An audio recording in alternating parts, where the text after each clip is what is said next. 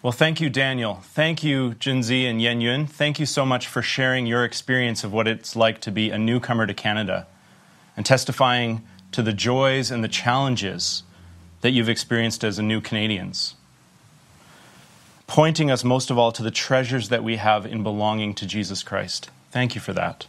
I'm so grateful that you're part of our family. Well, my name's Jeremy Graham, and I have the terrifying privilege this evening, and all through every time zone that you might be in right now, wherever you are, of leading us into our topic today, which is race.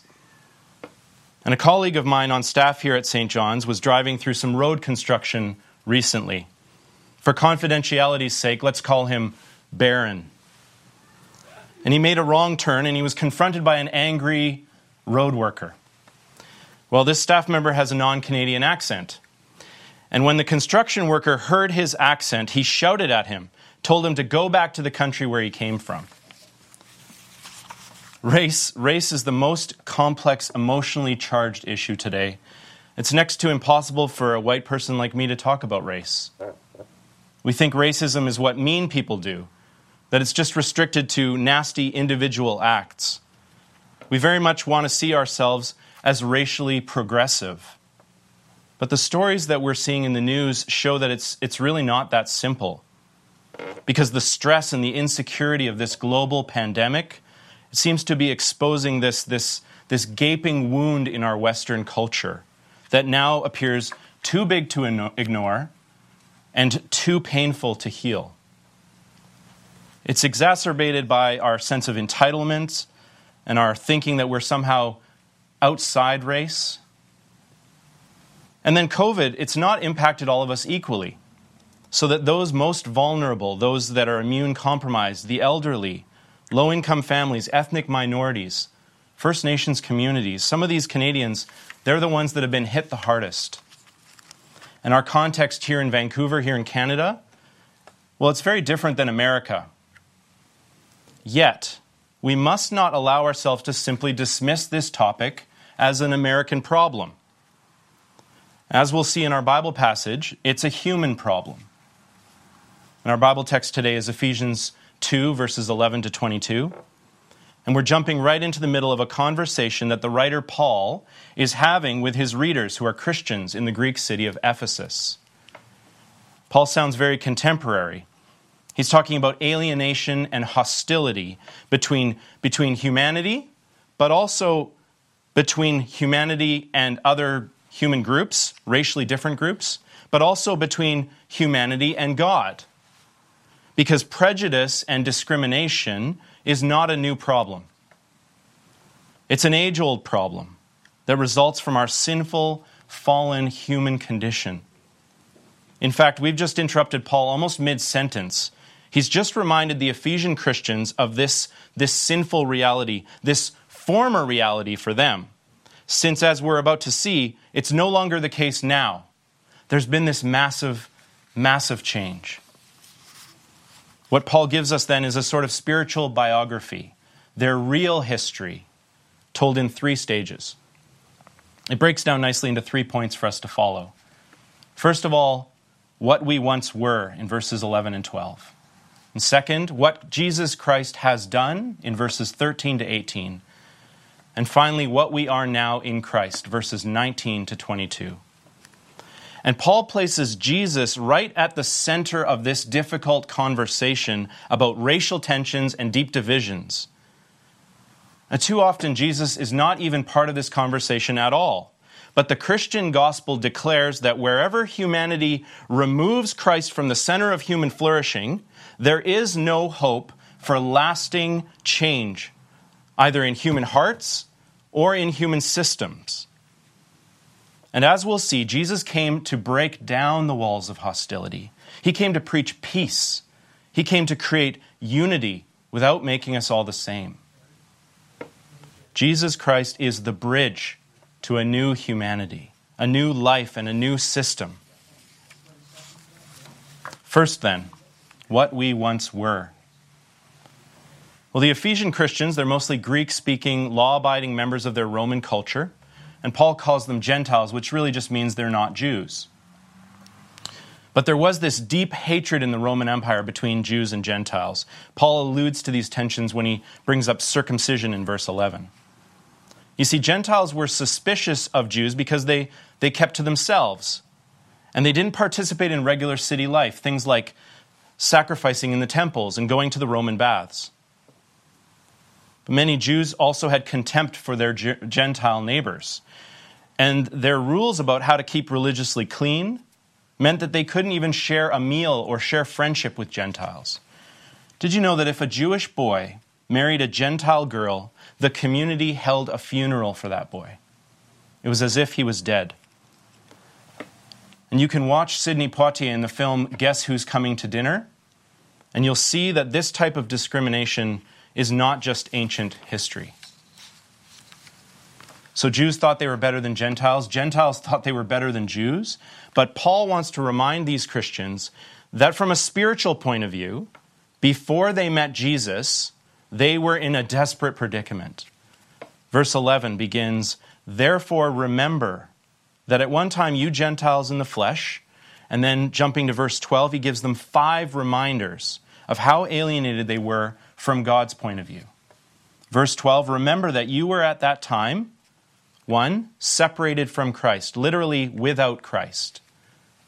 2nd, alienated from the commonwealth of Israel, which means they were estranged or excluded from citizenship or belonging to God's people. 3rdly, they were strangers to the covenants of promise, excluded from all the blessings of being God's chosen people. 4th, they had no hope. It's not like things were going to get better next year. And finally, Paul says, they were without God in the world. The word here is literally atheists. They were atheists. Paul's saying, you didn't have a clue about what God's doing in the world, despite all your sophisticated Greek religion and your religious rituals. So what's Paul's point here? Is he just a really negative guy? Well, Paul's point is that when it comes to what really matters, when it comes to our spiritual state before God, before the God of the universe, we are all on the same level playing field. There's no white privilege, but there's no Jewish privilege either. You see, your university education, your postal code, a long history of Christians in your family, or even a history of persecution and injustice in your family, none of it changes our need for repentance and salvation by faith in Christ alone. We must all be brought down to the same level at the foot of the cross. So let's look secondly at what Jesus has done in verses 13 to 18. Look at verse 13 with me. But now, in Christ Jesus, you who once were far off have been brought near by the blood of Christ. Far off, brought near. Outsiders have become insiders. Nearness, though, here it's more than proximity. It's intimacy. It's belonging instead of alienation. And it's not at the expense of others. I mean, usually when the group can finally achieve that wonderful feeling of belonging to the insiders club, it always comes at the expense of others who are now left as outsiders. But not in verse 14. For Jesus himself is our peace, who has made us both one, and has broken down in his flesh the dividing wall of hostility. See, Christ has made formerly hostile groups into one new united family. So how? How has Christ made this peace? And Paul breaks it down for us in verses 15 and 16, declaring 3 of Christ's actions. So Christ makes peace first by abolishing the law of commandments expressed in ordinances. And then second, by creating in himself one new man. And third and finally, verse 16, by reconciling us both to God in one body through the cross. And I know this is tongue-twisting language, so stay with me here, and we're going to work through just the first 2 together, and I'll leave the third one for you to work through with a friend another time. So first, abolishing the law. And Paul's referring here to the Jewish ceremonial law, rituals like circumcision and rules about what you can't eat, how to bathe and wash yourself to keep religiously clean. And it's incredibly difficult for outsiders to break into this sort of tradition. I remember going to a Christian summer camp as a kid. And I didn't know anyone there. I didn't know the camp theme song. I didn't know the name of all the spots around camp. I didn't even have enough money to buy the cool camp t-shirt. And I felt incredibly lonely that week, even though I was surrounded by people. They talked about Jesus all week, but I did not feel his presence there. God says that in Jesus' death on the cross, that it was for the purpose of abolishing any human-made rituals or rules that make some of us feel better about ourselves by keeping others outside. God has no favorites. And this, friends, is the beautiful thing about faith, because no one has a leg up when it comes to trusting. Jesus said, "Unless you have faith like a little child, you will not enter the kingdom of God." And this is beautifully illustrated whenever you see Christians doing the Lord's Supper together.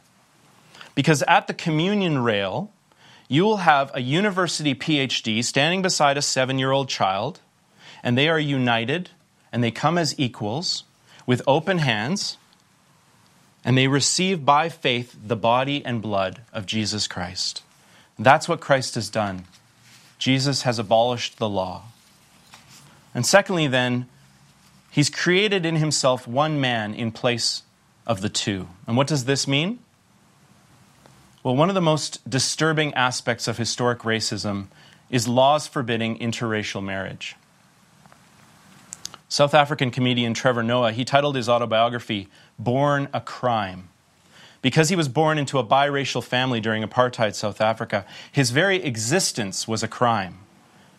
And what Jesus has done in his death and resurrection is to create a new humanity, a new type of society, one that is birthed, in a sense, birthed out of Christ's perfect sacrifice, which heals the alienation between God and humanity. And one which is also mirrors the perfect unity and fellowship that Jesus has with his Father and with the Holy Spirit. And here's what Jesus has not done, okay? It's not like redrawing political maps and saying, okay, now these two ethnic groups are part of the same country. Just learn to get along. We've seen in history how unhelpful that can be. And it's not like taking four lumps of Play-Doh of different colors and smooshing them together until you have one big brown blob of Play-Doh. Because race and language and culture, they all still matter to Christ. God is not calling us to renounce what makes us unique. Because race and ethnicity and language, these are all beautiful expressions of being made in God's image. No, the new humanity instead is offered in Christ as unity without uniformity. Unity without uniformity. And I experienced this most tangibly in Jerusalem in 2018 at the GAFCON Anglican gathering, where we ate and we sang and we prayed and we laughed together, 2,000 brothers and sisters from 50 languages and countries around the world. And it was a little taste of heaven. But even the very fact that I call it a taste of heaven reminds us how infrequently we experience this kind of unity that Christ has created.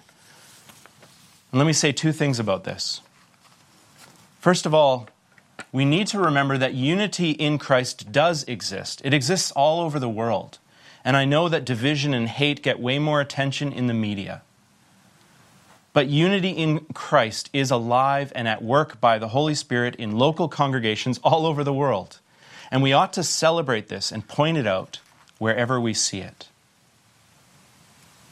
But secondly, where there is hostility and division, within the church particularly, it ought to grieve us just as it grieves Jesus.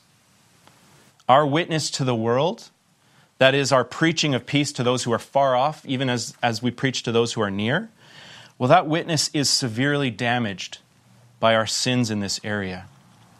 It totally undercuts our integrity. And repentance and change is needed. We must have the humility to ask one another, are there dividing walls of hostility still in our church family that we have put up? And these are hard questions that need to be asked in every congregation.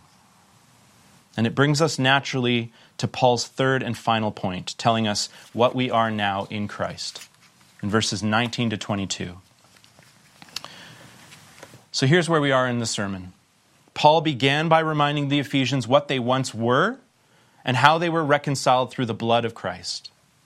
He then reminded them of what Christ has done, abolishing the laws that ensure hostility between outsiders and insiders, and then creating a new kind of humanity, which is like a quilt, with this eternal unity that's deeper than anything we'll ever find anywhere else in the world. And yet we keep our beautiful languages and our cultural diversity nonetheless. And now Paul finishes by describing what we are now in Christ. And once again, Paul likes to teach in threes. So he gives us three pictures of belonging. First, that we're citizens. You are fellow citizens with the saints. And second, we're a family, members of the household of God. And third, we are a holy temple in the Lord, a dwelling place for God. Well, I think we can relate to the picture of being citizens and the idea of belonging to a family. But what about this holy temple? I mean, it's not so relatable. It's not really a cozy picture, is it? Unless maybe you're an architect. Yet Paul gives this third image the most attention. So let's focus on this third image. We are a holy temple. And let me remind you what Paul says. But you are built on the foundation of the apostles and prophets, Christ Jesus himself being the cornerstone, in whom the whole structure being joined together grows into a holy temple in the Lord. In him you also are being built together into a dwelling place for God by the Spirit. You can go to Jerusalem today and you can see one of the great cornerstones of King Herod's temple. It's this 12-meter long slab of stone. It's magnificent. And you see, a cornerstone, it holds together the weight and the pressure of two different perpendicular walls. And for Paul, it was the Jews and the Gentiles held together in Christ. For us, it might also be the unity that we seek in a multicultural, multi-generational congregation. And Jesus Christ is our cornerstone.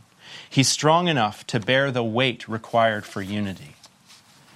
And while the Jewish temple was fixed in just one location, this new holy temple by the Holy Spirit is located within holy people and is therefore an international community spread worldwide.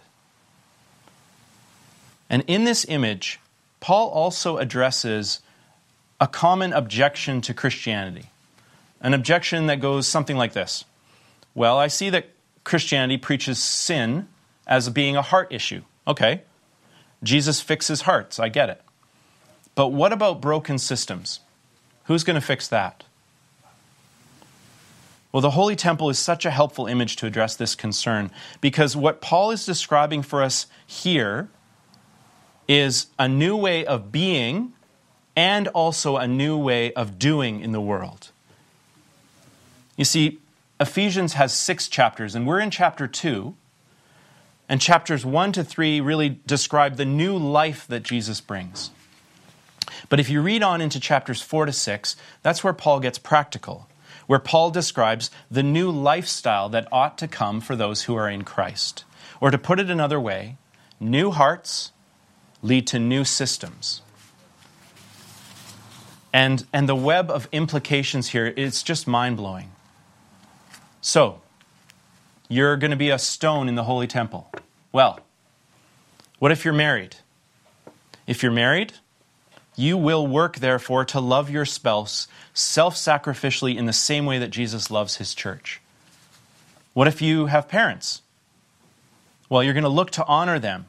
You're going to look where possible to heal broken relationships, and you're going to look to care for them as they age, even though it's costly. Are you a boss at work? You'll see the image of God in your employees, and you'll treat them as equals and partners in vocation.